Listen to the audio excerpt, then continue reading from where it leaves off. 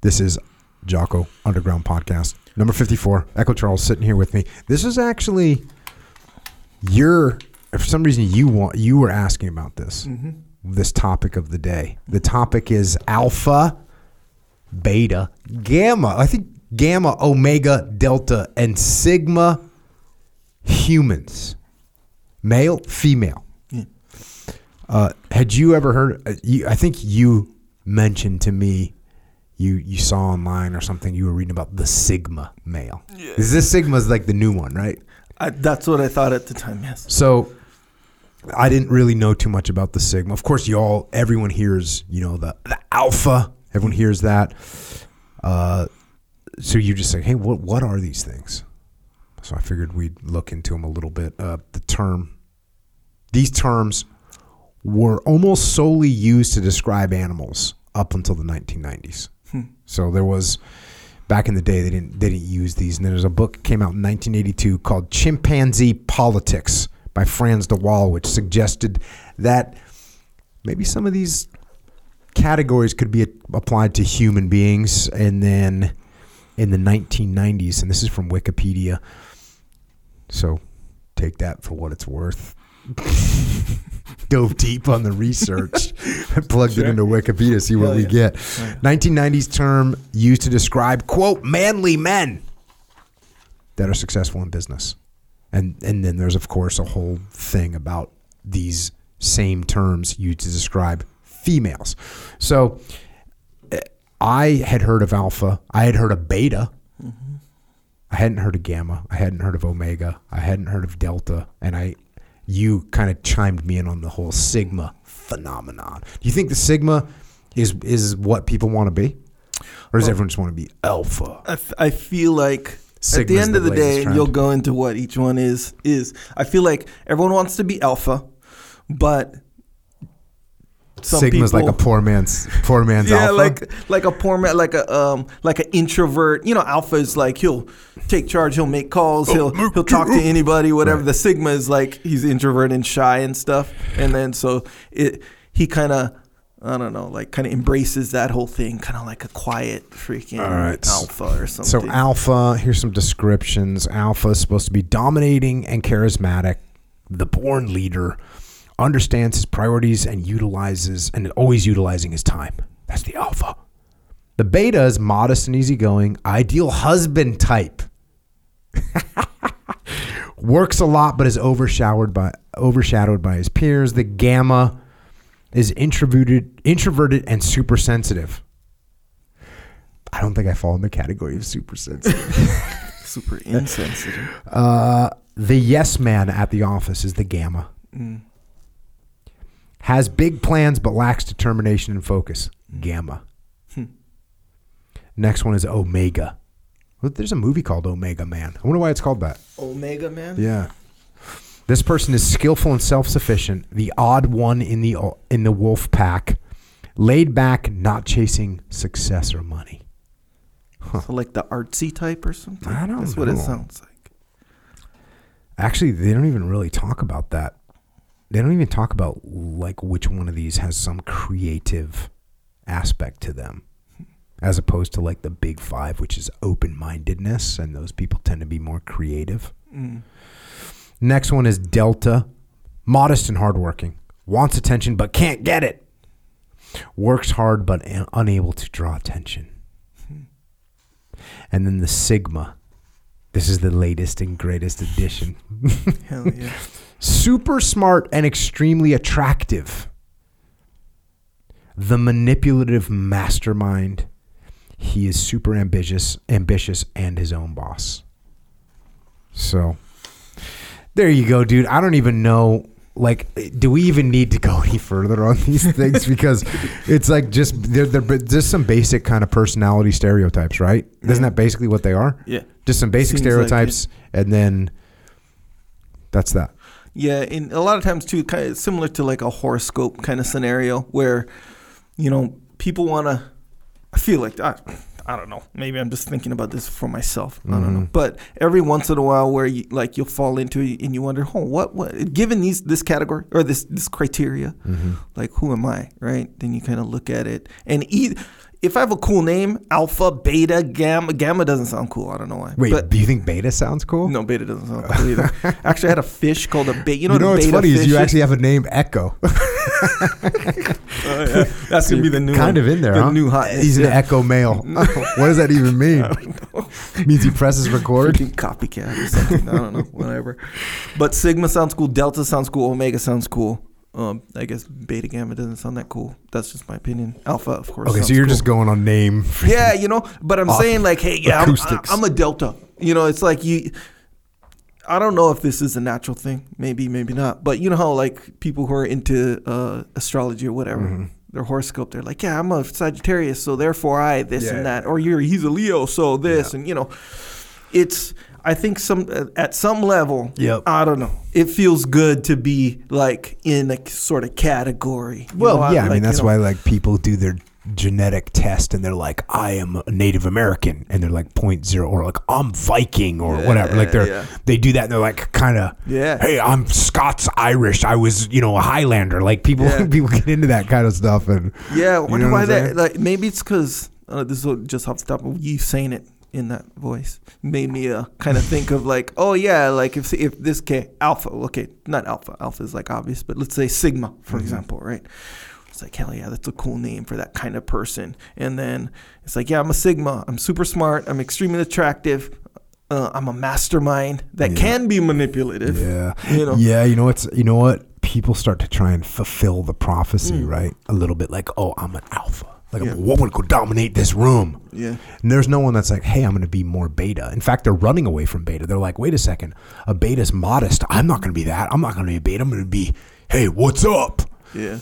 The sigma, since I pulled some traits for the sigma male. It says he loves being alone, but he values other people. He's a silent leader. What's interesting about that is I talk a lot about being a silent leader as a goal. Yeah. Because if you're doing everything right as a leader, you shouldn't have to say too much and the team's already getting it done. Yeah. Call that the silent leader. This is a little bit different, but... Yeah, this is more like a personality thing more so than a leading. He knows how to adapt to different situations. He treats everyone around. I think this is the selling. They're selling the sigma on this one. Yeah. Is the sigma male the person that's not quite alpha, but then they're kind of coming up with their own new thing? That's what it felt like to me. And keep in mind, I didn't read about this. I watched YouTube videos. They kept popping up about the sigma male. And once you click on one, you see, He treats everyone around him the same way. He doesn't need a social circle to be himself. Yeah, these are all super affirming, right? He understands the importance of silence.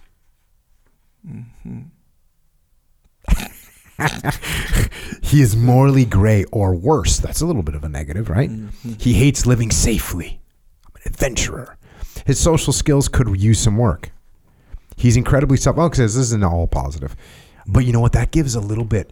Let's say you're socially awkward and you're trying to buy into this. You're like, well, I'm more of a sigma. That's what I thought. That's why I'm super awkward. Or like, so public speaking, for example, or speaking in large groups or whatever is like an anxiety-inducing thing for a lot of people. Yep. So that's like, the alpha would never say that. Right? Yeah. Alpha doesn't care about it. Yeah, I'll talk to anybody. But man, sometimes it's like, man, you kind of can't help it. So it's like, hey, instead of just saying I'm an alpha, why don't I just say I'm a sigma? Yeah. You see what I'm saying? Yeah. It's like it's on purpose. I don't like to get up in front of crowds. Yeah. I'm not worried about that because I'm incredibly self-aware, which is another thing.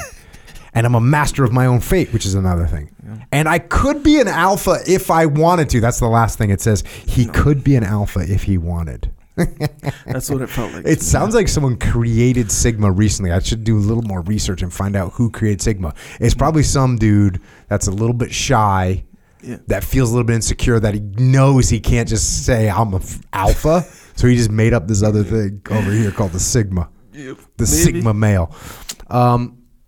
So like I said, man, as far as I'm concerned, these are just basically a bunch of stereotypes. I don't know how much time we want to waste on this, but here's one thing that I will take away from this. Each one of these things, look, you could have a bunch of these different characteristics as one person, and you most likely do, right? You most likely have some of these characteristics from each one of these categories. And I think what the important thing to do is to, and I've talked about this before, know what your tendencies are, right? So know what your tendencies are. And if you know what your tendencies are, if you know that you kind of get pushed over too much, you're like, all right, I know that I have a tendency to say yes too easy. I need to be aware of that and give some pushback if I'm really, if there's something that doesn't make sense. Yeah. Or maybe you feel like you're, I'm looking for one of these things. Maybe I feel like I can be morally gray. I'm like, I better keep myself in check and make sure I'm not doing something that's morally wrong. Hey, maybe I feel like my social skills aren't great. Maybe I should pay attention to how I'm looking other people in the eyes and greeting them and remembering their name and making them feel comfortable when I talk to them. So I think the good thing you can do about this, or the thing I can take away from this, because look, you don't want to say like, you don't want to put the alpha traits up on your freaking goal board and start saying, I'm going to be the alpha. Yeah. It seems kind of weird that even someone that really was like an alpha would have to sort of try and tell people that they're an alpha or try and tell themselves that they're not. There's probably already an issue there. You might be a little bit beta if you're in that category. That's what it feels like for sure. Well, and I think it's like one of those things where like if you regard yourself as an alpha, that's one thing. But when you say it or proclaim it or really strongly imply it to others that you're yourself an alpha, that's I think or that's what it feels like what you're talking about. Yeah, you like, watch out a little bit. Yeah, it's like a little indicator. Almost like, hey, you saying you're an alpha is real beta behavior or real un-alpha behavior kind of a thing. Like you saying it. Yeah, I would tend to agree with that. So, yeah, that's what I would think I would do here. Know where your weaknesses are, know where your strengths are. Use these things to give yourself a little bit of guidance so that you can work on your weaknesses and don't act like a jackass. Pretty straightforward. Yeah. You know, that's what I do anyways. Well, because I'm an alpha male. All right, let's just get straight to some Q&A. No, don't give me any more topics, bro. That would seem like a swing and a miss, to be honest with you. That seemed like a real beta topic. When you think about it, no, because I think that, look, the new ones, I feel like the new ones are just like kind of just more of the old ones. Do you think it's just either alpha or beta? Alpha, beta. Actually, I accept the sigma. Okay. But I do feel like it's like one of these deals where, okay, look, can you proclaim yourself in alpha? Okay, whatever. That aside, I feel like it's more like, okay, if you take a certain person, regardless of who it is, you just take them, you could probably assign, for the most part, especially if they're like, they have a very distinct personality, you could assign one of these to them. Stereotype scenario. Where if you're like, who's an alpha? And you could probably name a few guys that you know that are like, okay, that's an alpha dude. Or sigma after this description here. I know a guy like that who's like kind of, I feel like that's more of the thing. So after a while, right, people feel like they identify with or want to identify with some of these, and it's just one of those deals. Yeah. Check. Let's get to some Q&A. All right. Hi, Jocko. I've been working at an electrical distribution company for just over 2 years. I'm only 23 years old, meaning that I don't have a position of authority, but I do have some pretty big responsibilities now with being here for some time. There are a lot of outdated issues at this company because everyone here just thinks that's how it goes. That's how it goes, probably. That's how it goes. They all know there are problems that need to be solved, but won't take initiative to actually solve them, or they won't construct new SOPs. I will eventually have more authority, but in the meantime, how can I stay motivated on the job when there are so many things I feel like I can help fix, but can't yet because I don't have the authority? It's hard to keep the mindset when no one else has it, and I feel helpless. Okay, so first of all, you don't need any authority to fix things. You don't need any authority. No one's going to get mad at you when you make something better. I'm not saying you go out and step on toes and like run roughshod all over people and say like, that's a dumb way of doing it, follow my way. No, but if you start doing things and just start making things better, things will get better. And especially use a little jujitsu on people and you make these improvements other people's ideas. So when I say, hey, boss, you said it'd be fast if we, you said the other way it'd be faster if we did it like this, so I made the change. Good. Thanks for giving me that. You just give people credit, make it their ideas. But your positional authority, first of all, if you have positional authority and you use your positional authority to dictate and mandate changes, that's not really leadership, and you're using your authority in a bad way, and so that's not really great, and that's not what we want to do anyways.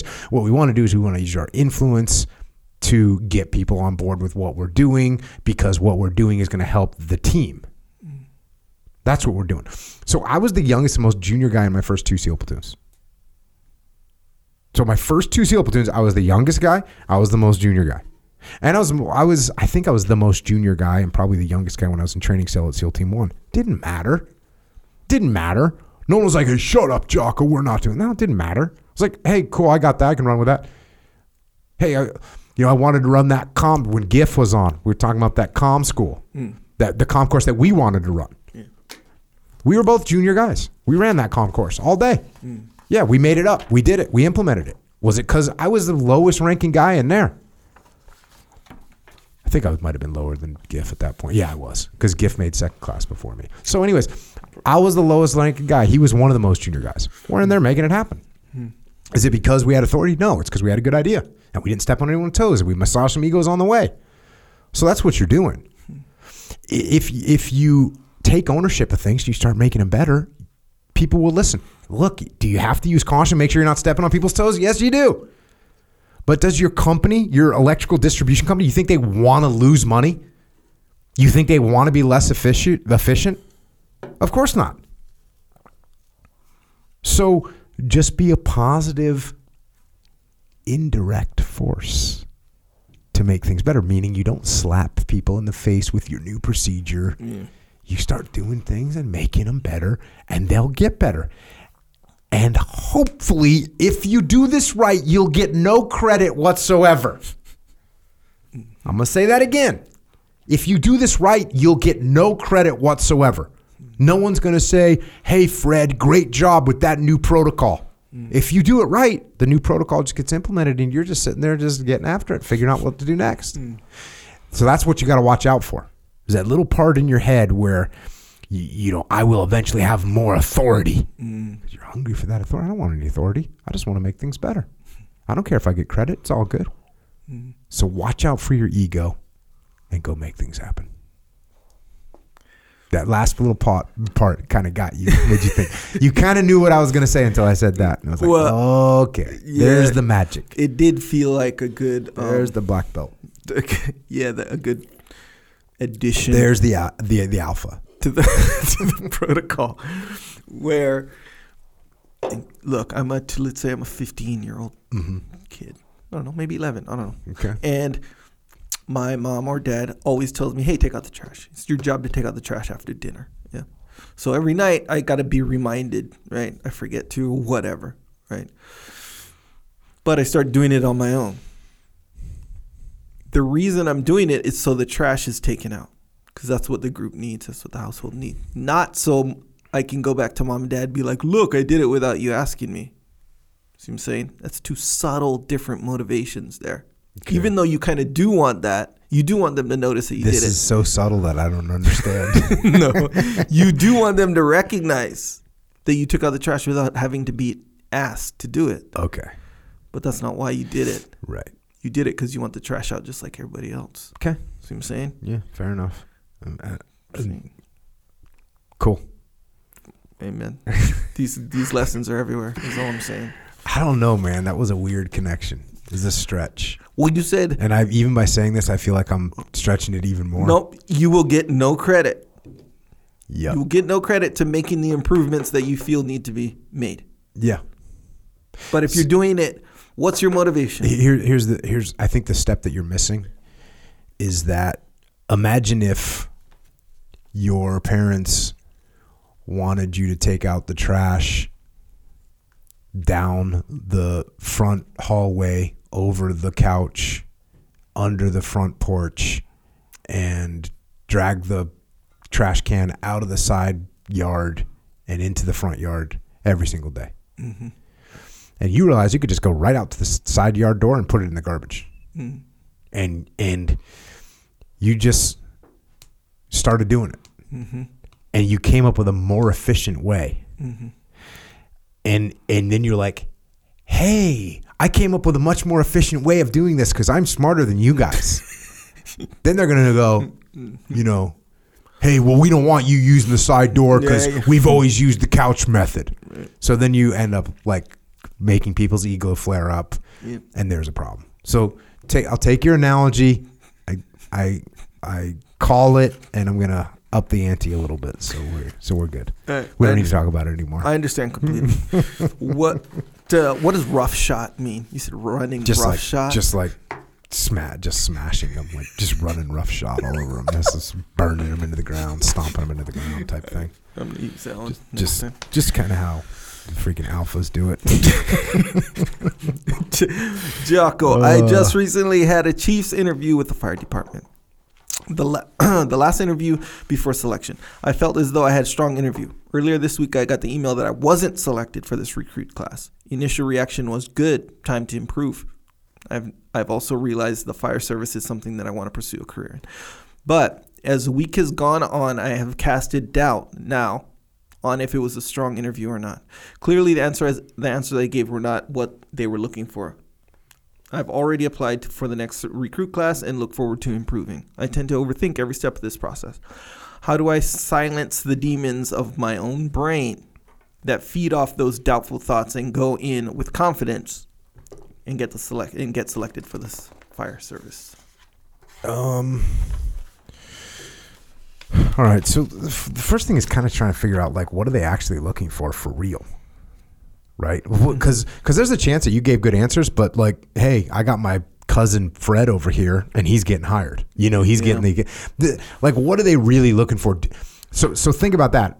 Like, what are they actually really looking for? And then you got to think about this too. Do they really want someone that is totally super squared away and gung-ho that might threaten them? Like, there's that thing going on too. Yeah, and again, I have no idea of the context of the fire department, who it's at, where it's at, how big the department is, all those things. But just throwing it out there, we don't really know what are they actually looking for. And sometimes giving the answers that they're looking for, sometimes if I'm asking you, Echo, if I go, hey, Echo, what do you think you should do in this situation? You're like, cover and move. And I'm like, okay, this dude just parroting what I would want him to say. And then the next guy comes in, I go, hey, what do you think we should do, Fred? And Fred's like, hey, in a situation like this, I would probably move down. You know what I'm saying? So he gives me a legitimate answer where you're just parroting what I would want you to hear. And so you sound like a parrot, or you sound like a sycophant that's just kissing up to me. So, and if I'm a good leader, I'm kind of like, hey, I don't need somebody that's just going to parrot what I say. There's also leaders that are like, oh, that's perfect, Echo. Good job. Cover and move all day. Nicely done. We're going to hire you. So you got to figure out what they're thinking a little bit. I used to get these young guys going through my training, and they do some stupid move, some stupid maneuver. And I'd be like, why'd you do that? And they'd say, I thought that's what you would want me to do. And I'd say, hey, don't ever again do what you think I would want you to do. Do what's smart. Again, not saying that you could have either one on this situation. So here's some tactical, kind of pragmatic stuff you can do. Write down the questions that you got asked and the answers that you gave to them. And then think about it, write them down, and then do a detached assessment of how they actually sounded once you kind of thought through them. Another thing that could be playing here, you say you overthink everything. This is what he says. He says you overthink. Are you talking too much? Or you get in there and you talk and you answer and you give a different angle on the answer, and all of a sudden you sound indecisive because you're overthinking.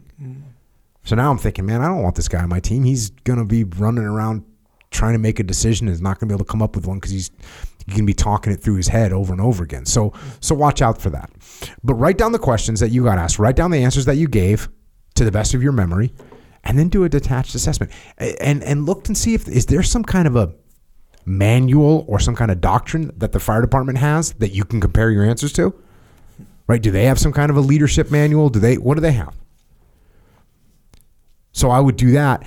And then I would, if you could figure this out, how to do this in a non-intrusive way, ask to talk to one of the leaders that interviewed you and say, hey, I'd love to get some feedback with you. If I could spend 15 minutes during your lunch break, I'd love to come by and I wrote down the answers, and I just wanted to kind of talk through and see where I might have been off or what I could learn from this experience.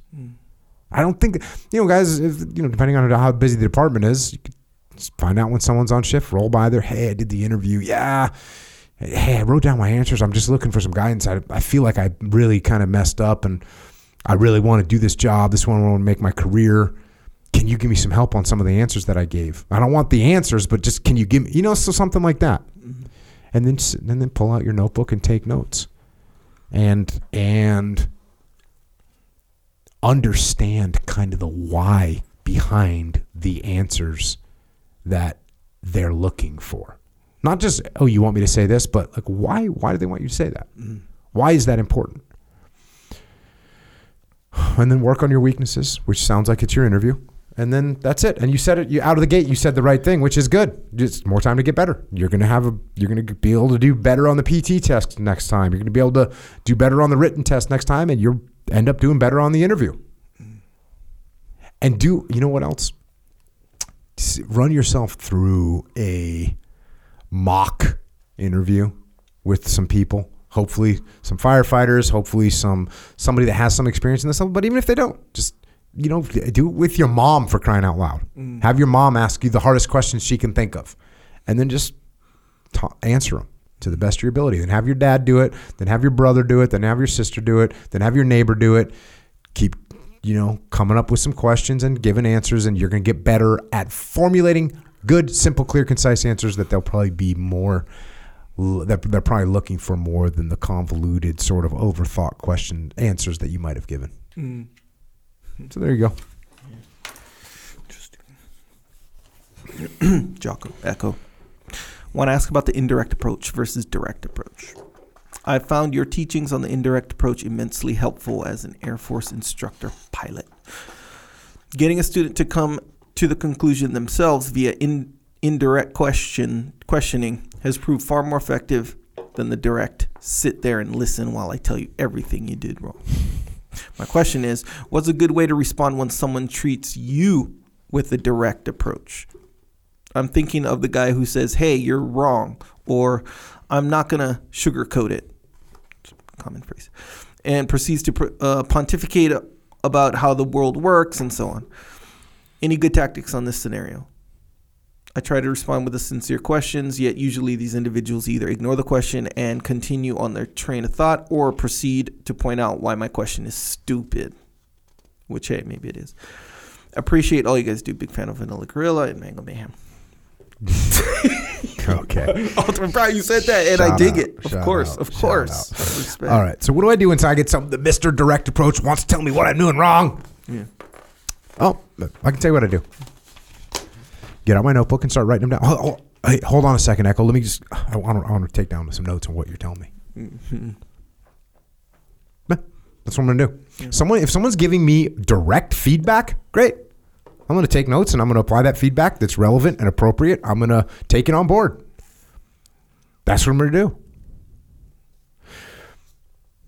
Pretty straightforward. Now listen, if what they're saying, if I truly don't understand it, if it doesn't make sense to me, and notice I'm saying if it doesn't make sense to me, I'm not saying that Echoes, you don't make sense. I'm saying, hey, it doesn't make sense to me what you're saying. I am obviously not doing a good job of following what you're saying on your feedback.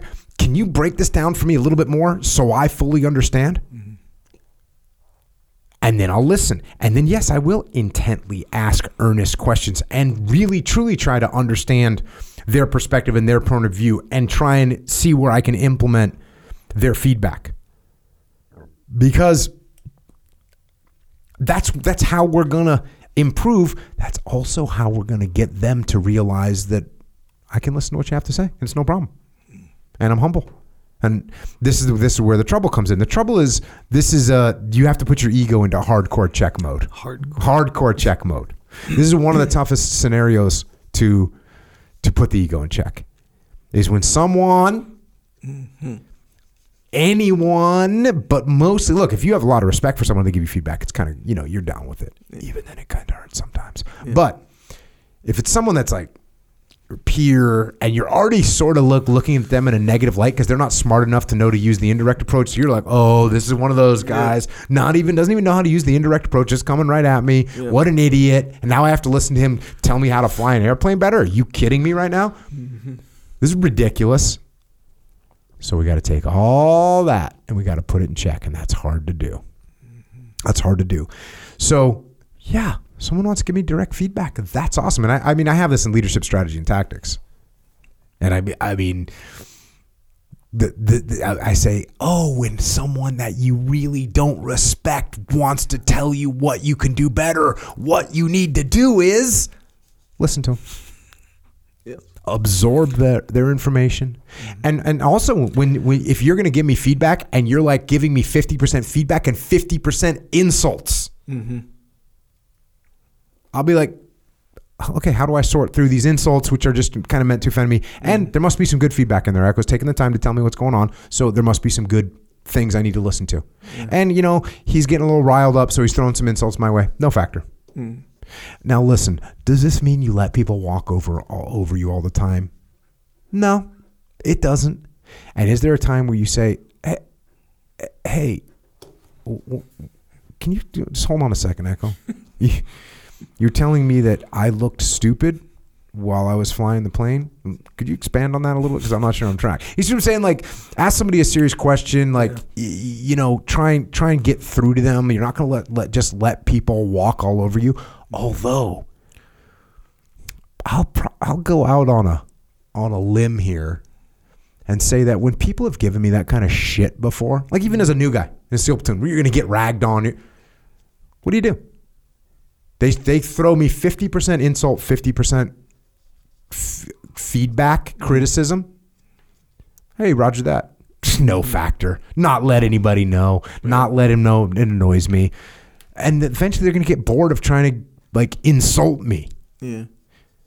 And what's the more alpha move? To be like, hey, don't talk to me like that? Or to be like, oh yeah, thanks for the feedback. Just like no factor.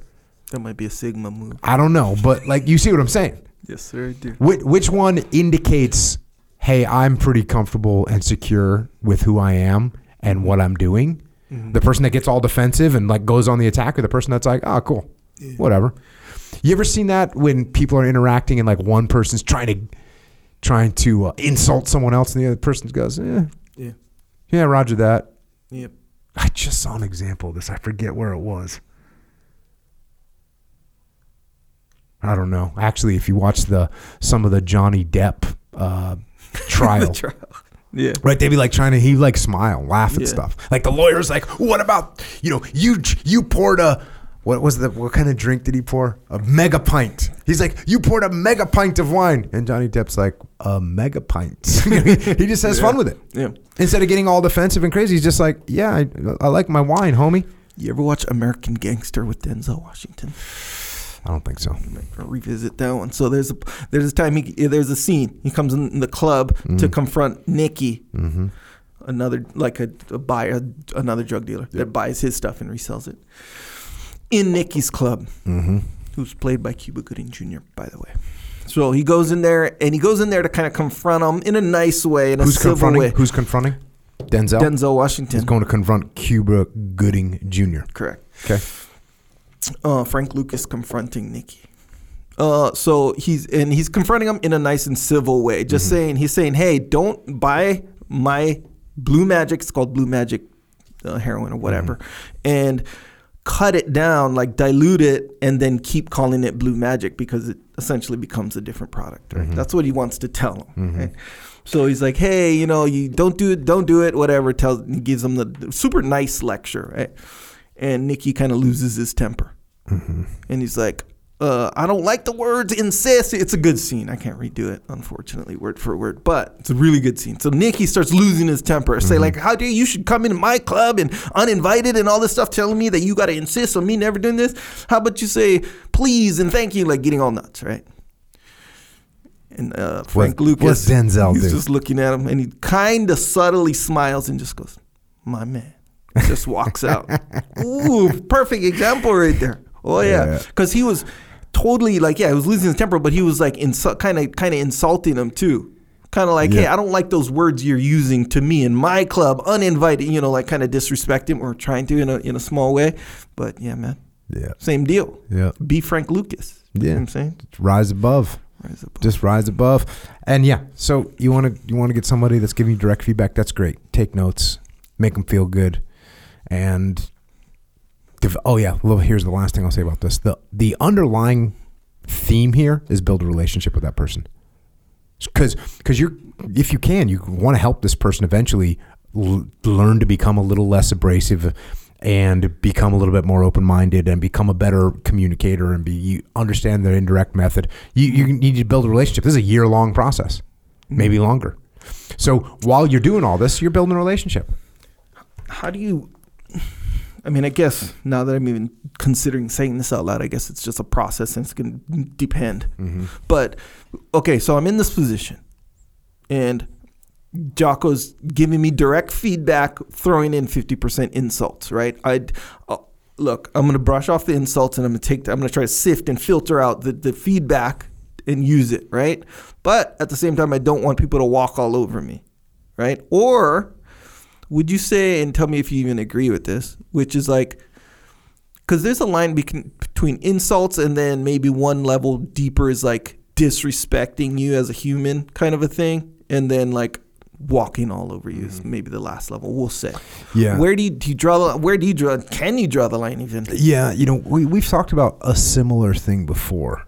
And the metaphor that I used was a dog and how sometimes you got to show your teeth a little bit. Yeah. Sometimes you got to growl. Sometimes you got to bite. We don't want to have to even show our teeth, right? And the way you carry yourself, look, when someone insults you and you don't react to it, that's the best thing to do. Mm-hmm. Now, if somebody like is disrespecting you, you might have to ask them an earnest question like, "Hey, am I missing something here? Because it seems like you're talking to me as if I've done something that is totally inappropriate. Can you tell me what's going on here?" So if you get into that scenario where someone is just like straight up being disrespectful, and again, what does that actually mean? How much of this is real? How much of it is in your head? The whole idea of like disrespect, the best way to deal with that is just, hey, got it.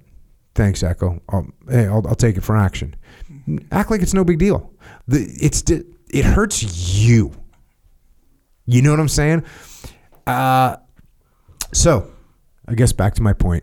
Sometimes you gotta like growl a little bit. Maybe you change your posture a little bit. Maybe you let the situation go, and then later on you go back and say, "Hey, man, you kind of went off on this situation earlier. Are you okay?" Yeah. What you said earlier was like, am I missing is this more of a deal than I may have thought? Because you seem pretty angry. The thing that's tricky about this is, let's face it, the degrees of being friendly to being disrespectful. Yeah. There's like a million degrees, right? Yeah. So you're gonna have to, either defend yourself or strike back at a whole bunch of varying different levels before you can say, so we'd have to like look at this person said this to me. Yeah. How should I respond to that? Yeah. I'll tell you, in most cases, the baseline, detach, don't worry about it, carry on. Yeah. Maybe, you just look at them and say, "My man." Like someone's being disrespectful to you, and you go, "My man," and you take a couple notes and you say, "My man, got it." Mm-hmm. They're like, what even is happening right now? Yeah. So there's a good example. Denzel. All day. So it's like, and you kind of did it right there where it's less even about what you say and like how you say it. So like, even if you're like, And I'm totally just running through this in my head, trying to put myself in the situation. Like if someone's like insulting me, right? And if I be passive aggressive or high energy, angry about, hey, you don't have to call me a moron or something like that, right? Something that made me off balance or whatever, and I'm showing that. Dude. As long as you can kind of say whatever, as long as you say it in a mild, like genuine, like, oh, hey, did I mess up a little bit more than I originally thought? Like you're kind of asking like in a genuine way. Dude, okay, the moron's a good one, right? Yeah.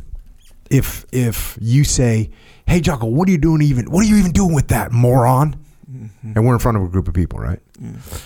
And I go, well, quite frankly, for a moron, I'm doing the best I can. Yeah. I just won, like I took it, I laughed about it, I'm carrying on, right? Yeah. So that's why I say detach, take a step back, don't get emotional, don't get all defensive, man.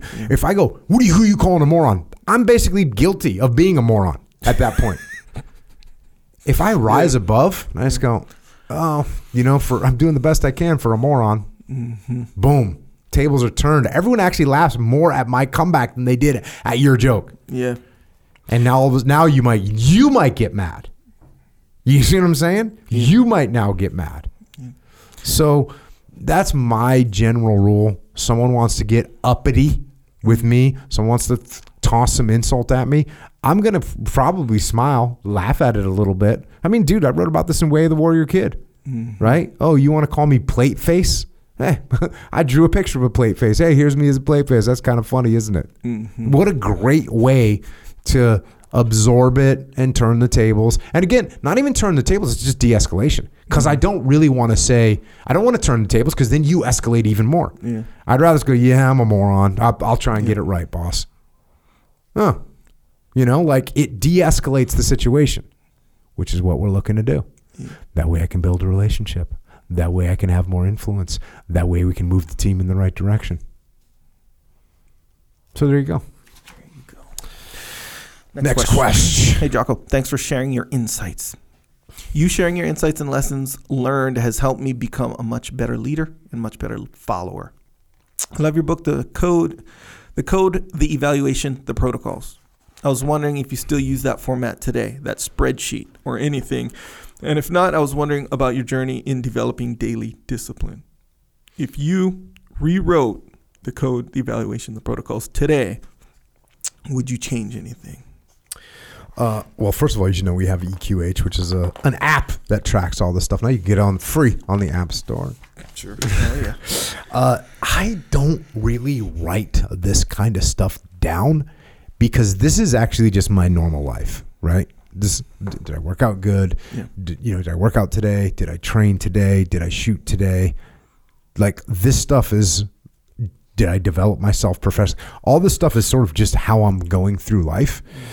That being said, there is an area when I look at the book now where I maybe feel like I should have given a little bit more weight to.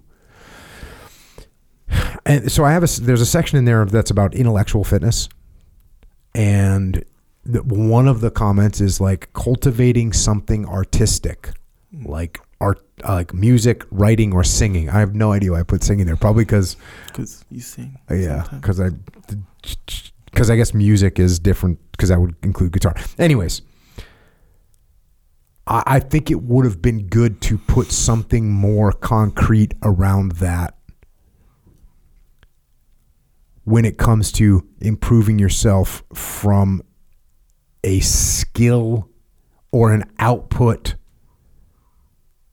creating a creative output rather than creative consumption. What I mean that, and we've talked about this before, we consume so much. You, and especially now, because intellectual consumption is so easy. Every time you get out your phone, you're just consuming. You're consuming someone else's content, quite literally. And you have to actually prevent yourself from consuming all the time and get to a point where you don't want to, you want to spend a vast majority, you want to spend 90% of your time creating and only 10% of your time consuming. So we consume so much, we don't produce enough. So I think if I rewrote it today and maybe the next version of it, I'll put, what level of creation did you do?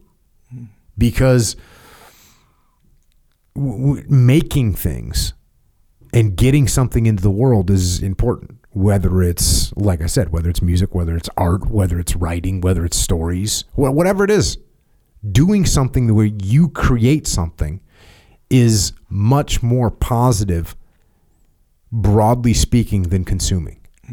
Like, you get done watching a movie, there's very few movies that make you feel really great about the fact that you just watched a movie. There's no content on Instagram that makes you feel great about the fact that you just watched this content on Instagram. Right? Yeah. Yeah, for the most part. There's nothing. There's nothing that truly is soul gratifying. I've never freaking hit pause on Instagram and like taken a breath. I don't know, bro. You ever seen those videos? I dig your point, and this is probably just an exception, but you ever seen those videos of where, okay, here's a specific one, but there's a compilation of this kind of video. So, military guy returning from deployment as a surprise to the son. Yeah. Meanwhile, the son is like I think a boxer or martial artist type guy. And blindfolded. And he's sparring with the coach blindfolded, as like a drill or whatever. Yep. And then the dad comes in and replaces the coach as he's blindfolded. And starts coaching the kid up. The kid realizes it's the dad. Boom. And they hug. Okay. So that video and all the videos like that. Are you going to break down on me right now, bro? I don't know. Maybe.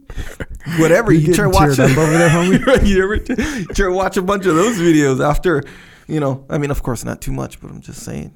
Okay. That kind of gives you a good feeling. Okay. You know what I'm saying? But that little hit, if I was to then assess, like, how truly good and fulfilled do you feel right now from that video? I don't know. It makes me kind of want to go hug my kids. Okay, but wouldn't you be better off hugging your kids than watching the next video? Yes, sir. I understand what you're saying. Hey, are there occasional things that maybe provide you some level of true gratification? Sure. Yeah. Sure. If you have to watch 37 or even 22 or 19 or 13 videos waiting for that nice little better dopamine hit, like you take a little dopamine, you get a big one. You're like, oh. Yep. My family right now is just like, if you're on your phone in my family right now, everyone in the family is going dopamine. It's so funny. Like if I go to check my email, everyone in my family is going dopamine. If you're looking at Instagram in my family right now, you're just getting dopamine. Yeah. The whole family is just on this kick. I started it, of course. Oh, you started. Oh, yeah. Okay. That's surprising. I started it. I started like someone in my family like, got out their phone. I was like, oh, dopamine. Mm-hmm. And now all of a sudden, if I get out my phone, the entire family, dopamine. So we're getting those little dopamine hitters. Yep. Big time. Those aren't good. What we want is where you get a true dopamine hit is if you create something. And it takes time and it takes discipline, but you're going to end up in a better spot. So I would say, I wish I would have, and perhaps I will in the next version, get it to a point where production outweighs consumption. That's my statement for that one. There you go. Yeah. And like I said, you can check out that EQH. It is good if you have things that you need to get done. And this is what we said on podcast 174 with Good Deal Dave Burke. It's like, if you have to actually, you have to figure out where you are, figure out what your goal is if you're going to make progress in that direction. So there you go. All right. One more question. Greetings, Jocko and Echo.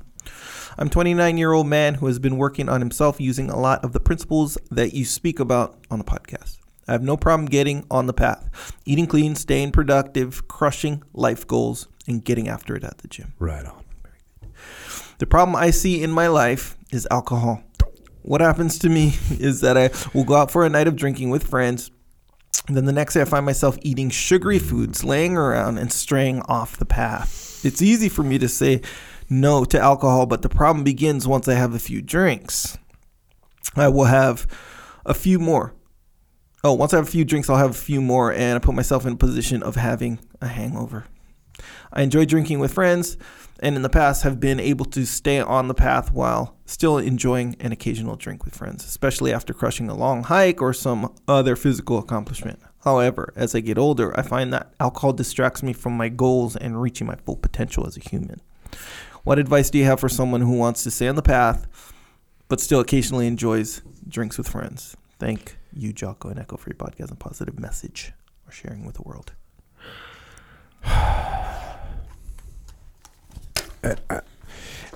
At this point, at this juncture in my life, I just can't support alcohol. I just can't do it. I can't give you any advice about how, like, once a week and you just do it a little and you blah blah blah and put these parameters on. I just can't do it. It starts with one drink. This is like what you're talking about. It's a classic scenario. Mm-hmm. The one drink is enough to just get you drinking, and now you're making bad decisions. You're freaking waking up with a Wendy's in the morning. Like you're losing the bubble totally. So I just can't. And look, here's the serious note. I have seen so many people freaking completely destroy their lives with alcohol that I have no positive thing to say about it. No, I have no positive thing. Even like the whole like, well, what about bonding? Like, I don't care anymore. I just don't care anymore. You want to bond with me? We'll go do jiu-jitsu. We'll go surfing. We'll go for a run. You want to do something? You want to bond with me? That's what we'll do. I'm not going to go out and poison myself and watch you ruin your life so that I can. That's not going to be my hobby. It's not happening. So at this juncture, man, I would just stop. Just say no. Now listen, if you end up where you're in some extreme scenario where now everyone is like, you don't have anything to do, you're not going out, you want to go out and go be the designated driver. Drink a non-alcoholic beer. Nurse one beer. There's very few people that can do that. Mm-hmm. Not even recommended, really. Sometimes it's like, oh, I'll hold this beer, and that way people go, hey, you want a beer? Hey, you want a beer? And now I got to say, no, I'm not drinking. No, I don't drink. No, I don't drink 100,000 times. It just becomes annoying. Yeah. So you're like, cool, I'm just going to hold this beer, nurse this beer, and hey, no, I'm good. No, I'm good. No, I'm good. Yeah. Look, have I done that before? Yep, I have. Back in the day, go to a party, yep, hey, I'll take a beer, boom, drink that beer for the next 6 hours. Why? Because it's more annoying to have someone go, want a beer? Want a beer? Want a beer? Want a beer? Want a beer? No, I'm good. I'm good. Instead of, you want a beer? No, I'm actually not drinking. Why don't you drink it? Yes. But the problem is, if you already you sound like the kind of dude that might be real easy slide down the path. Right, sliding off the path, I should say. Yeah. Where you're like, you get that designated driver, drink one beer in the hand to nurse, and next thing you know, you're 9 beers deep, and you're sliding right into the gutter. So, what can you do? Get your friends, start moving in a different direction, man. Schedule some stuff. You say you like to do hikes and whatever stuff with your friends. Cool, do it early in the morning. One of the first things that tapered my drinking was jiu-jitsu, man. Like, you do not want to drink all night on Friday night and show up at Saturday at 10 o'clock in the morning for open mat. Nope. That's a game changer. But you also wouldn't want to show up at the freaking 10K race or run, or to go do stairs down at the stadium, or to go for a 1 mile ocean swim at 6 o'clock in the morning. I was going to say 5, but we'll call it 6. We want it to be at least light out. Reasonable. So you don't want to do those things. So what can you do with your friends to be like, hey, man, I don't feel like drinking tonight because I want to go tomorrow. I want to go do this. Mm-hmm. And maybe go do something where there's other people there that are also kind of having fun. Like, what can you do where there's male and female participants if you're out looking for females? Because that's part of it, right? It seemed like back in the day, when I was younger, the whole point of going out and drinking was to go meet females. That was like, am I wrong? No, you're correct. Yeah. It's like, we're going, if there was, it was like, oh, we're going to go to a bar and drink where there's no females possibly coming, we wouldn't be doing this. Yeah. We would do something else. Yeah. So there's probably that going on as well. Now, there was a couple bars where it was like just team guys. Yeah. As a matter of fact, there was a bar down in IB back in the and there was scrawled in the bathroom on the wall, it said, "No chicks, just team guys." But there were still females there. That's the funny thing. Yeah. So anyways, my point is, there's other things that you can do. There's all kinds of like cool sports. People are playing frisbee golf. Frolf. Is that what it's called? I don't know. I go to shoot archery and there's a frisbee golf play. There's people playing frisbee golf like it's madness, dude. Yeah. And there's male and female. Yeah. So what can you do where you can go and hang out with people where you're not poisoning your body? Mm-hmm. And the problem is there's so much momentum behind like drinking. It's such a thing. Yep. Right? Yep.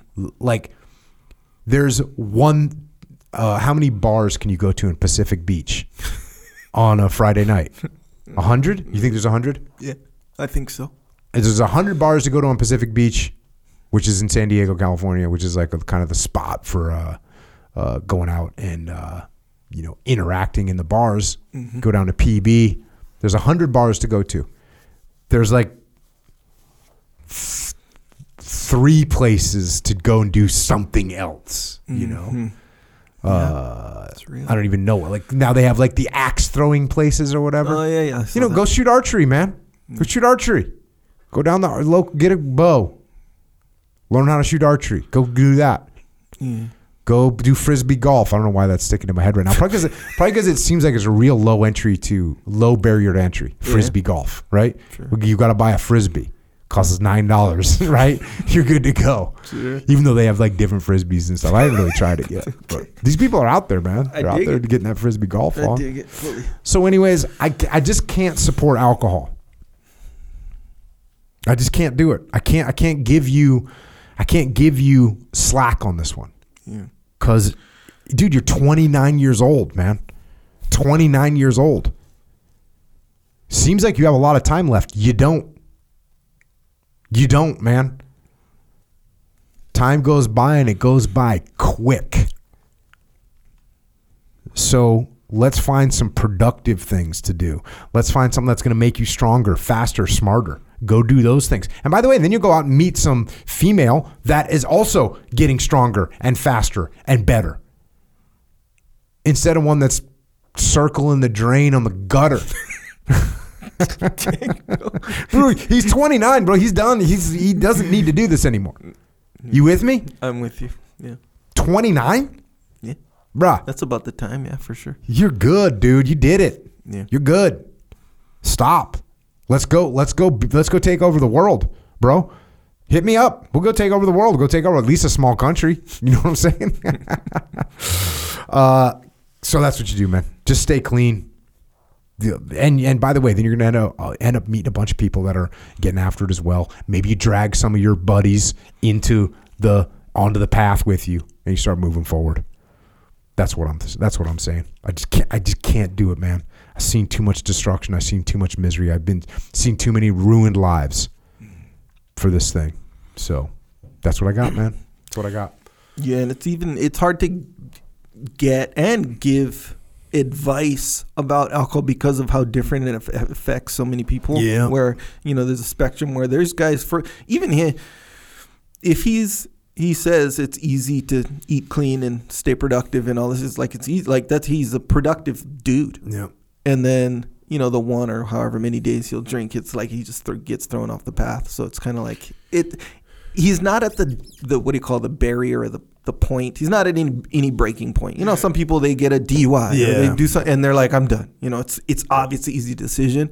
But essentially his biggest problem, according to the question, he's like missing a workout. Yeah, I miss workout. I eat sugary foods, right, and I lay around the next day or whatever, which is basic stuff or whatever. But for the most part, he's like on the path. So it's like he doesn't really have a reason to stop aside from the fact that it's annoying when that happens the next day, where the only thing that makes me wonder a little bit is like he says once I have a few drinks, I'll have a few more. Yeah. And that's sort of the pattern where I don't like the looks of that, man. Yeah. And I don't like the looks of that. If that's happening day after day after day, at first it was just once on the weekend, then now it's like 4 out of the 7 days. Then it's like, okay, that's different. But one drink, like to me, you can be way far on the safe side of the spectrum with alcohol to still be like this, where it's like, yeah, I'll just have one. And then it's like 10 drinks later, kind of a thing. As long as like your biggest problem is being a little bit hungover the next day. If that's your biggest problem, and it's like one day a week or whatever, every 2, however, like if it's not very often, it's hard to really make like a distinct, especially if you're getting, let's face it, man, freaking alcohol has, this is why we're kind of behind the 8 ball, I think, as humans, is because all these things that can produce that chemical, like dopamine, all the like positive chemicals, whatever, like to get it naturally takes so much effort. And then compared to alcohol, you just drink. Just drink. Yeah. So it's like, man, to compare those two competing with each other is hard. So if you find someone, and a lot of us or some of us will find it naturally or whatever, or early on in life we'll be into certain things. Like a big one for me was like sports and weightlifting, where I knew, bro, if you try to go practice football, high school, college, whatever, after a night of drinking, bro, you can't. Yeah. So it's like, man, of course I'm not going to drink if I practice the next day, right? Or if you drink a lot during the weekend, when come Monday, it's like, bro, you can't really practice. So you kind of got to take it easy a little bit. But the format there is you have a reason not to drink because you're into other things that give you enough of a payoff. So the drinking payoff is less. See what I'm saying? So it's just an easy decision.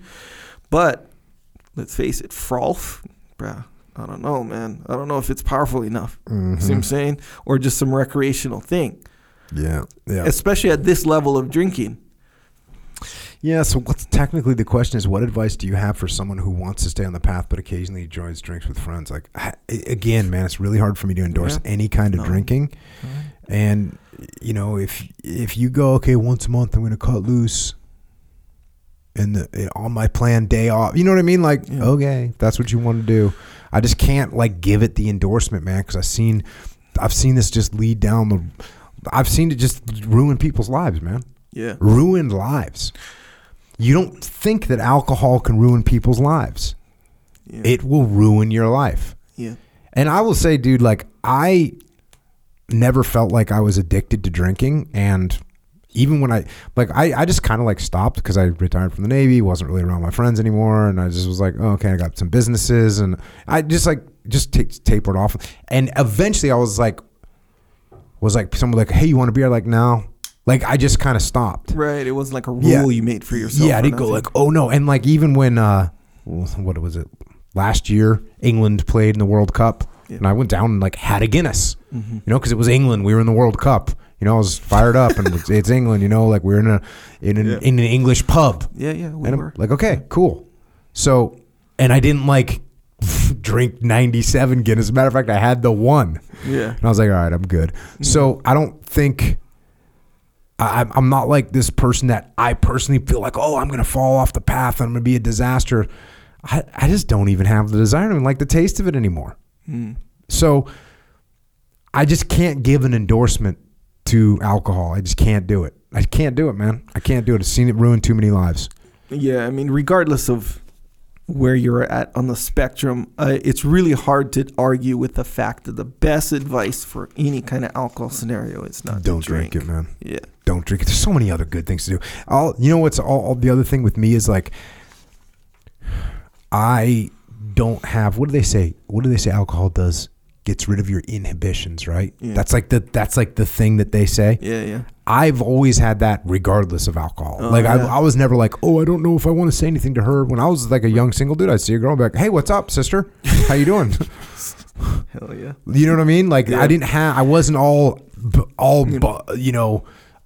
shy and stuff. I was like, hey, what's going on? And if I wanted to do something crazy, I would do it. Yeah.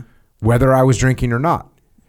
So I never felt like I know you and I actually have mutual friends that when they're not drinking, like they won't say, to use my wife's term, boo to a ghost. Like they won't say anything to anybody. It's a good term. And so they have to like drink in order to get out of their shell, kind of, right? Yeah.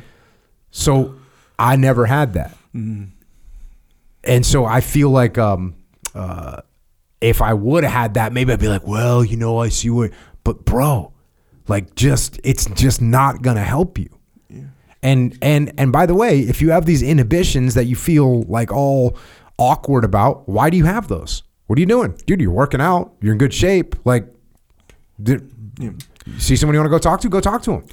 Yeah, I feel like his is a super common one where it's like, yeah, it's not causing a huge problem, but here's what it is causing, and here's the scenario, and this is everybody, pretty much. Mm-hmm. You go out with friends after a freaking long hike, after a long week of just on the path, and Friday night comes or Saturday night or whatever, and you go, yeah, we'll go out just for one, and you're having such a good time, you're so happy about the week, and the alcohol makes you feel more. That's what it feels like anyway, where it's like you feel more, you freaking bonding with your bros, bro. The bonding feels so much more when you're getting your drink on. So after one, you're like, bro, I don't want this to stop. After just one, I want way more. Mm-hmm. And then after two, you even feel it even more, until you get to like the peak, and then it kind of tapers off, however it works. It's called the dopaminergic system or something like this. Unless that's the way it goes. See what I'm saying? So what's your point? It's not an issue right now enough. Oh. See what I'm saying? Where it's like that. Wait, it's not an issue, so he should just carry on? No, I would never say that.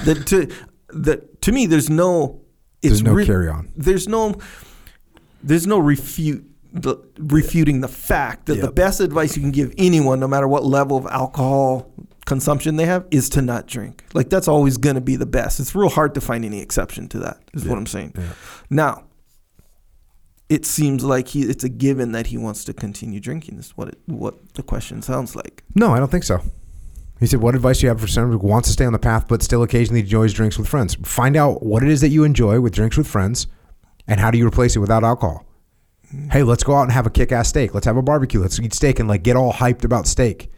I'm going to cook the kick-ass steak tonight, whatever. You know what I'm saying? Like, what can we do? Mm-hmm. By the way, you go out and buy a freaking nice steak. Go to a nice restaurant and get a nice steak. Mm-hmm.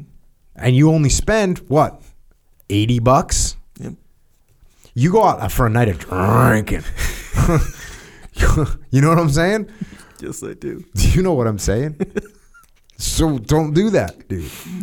Yep. It's emptying out your wallet. It's emptying out your brain. It's emptying out your muscles. It's just emptying you out, man. Yes. Let's not do it. Yeah. Let's not do it. Let's try not to do it. Let's not do it. Anyways, thanks for joining us. Thanks for supporting the cause. Thanks for staying on the path. Stay healthy. And by all means, stay clean. And until next time, this is Echo and Jocko. Out.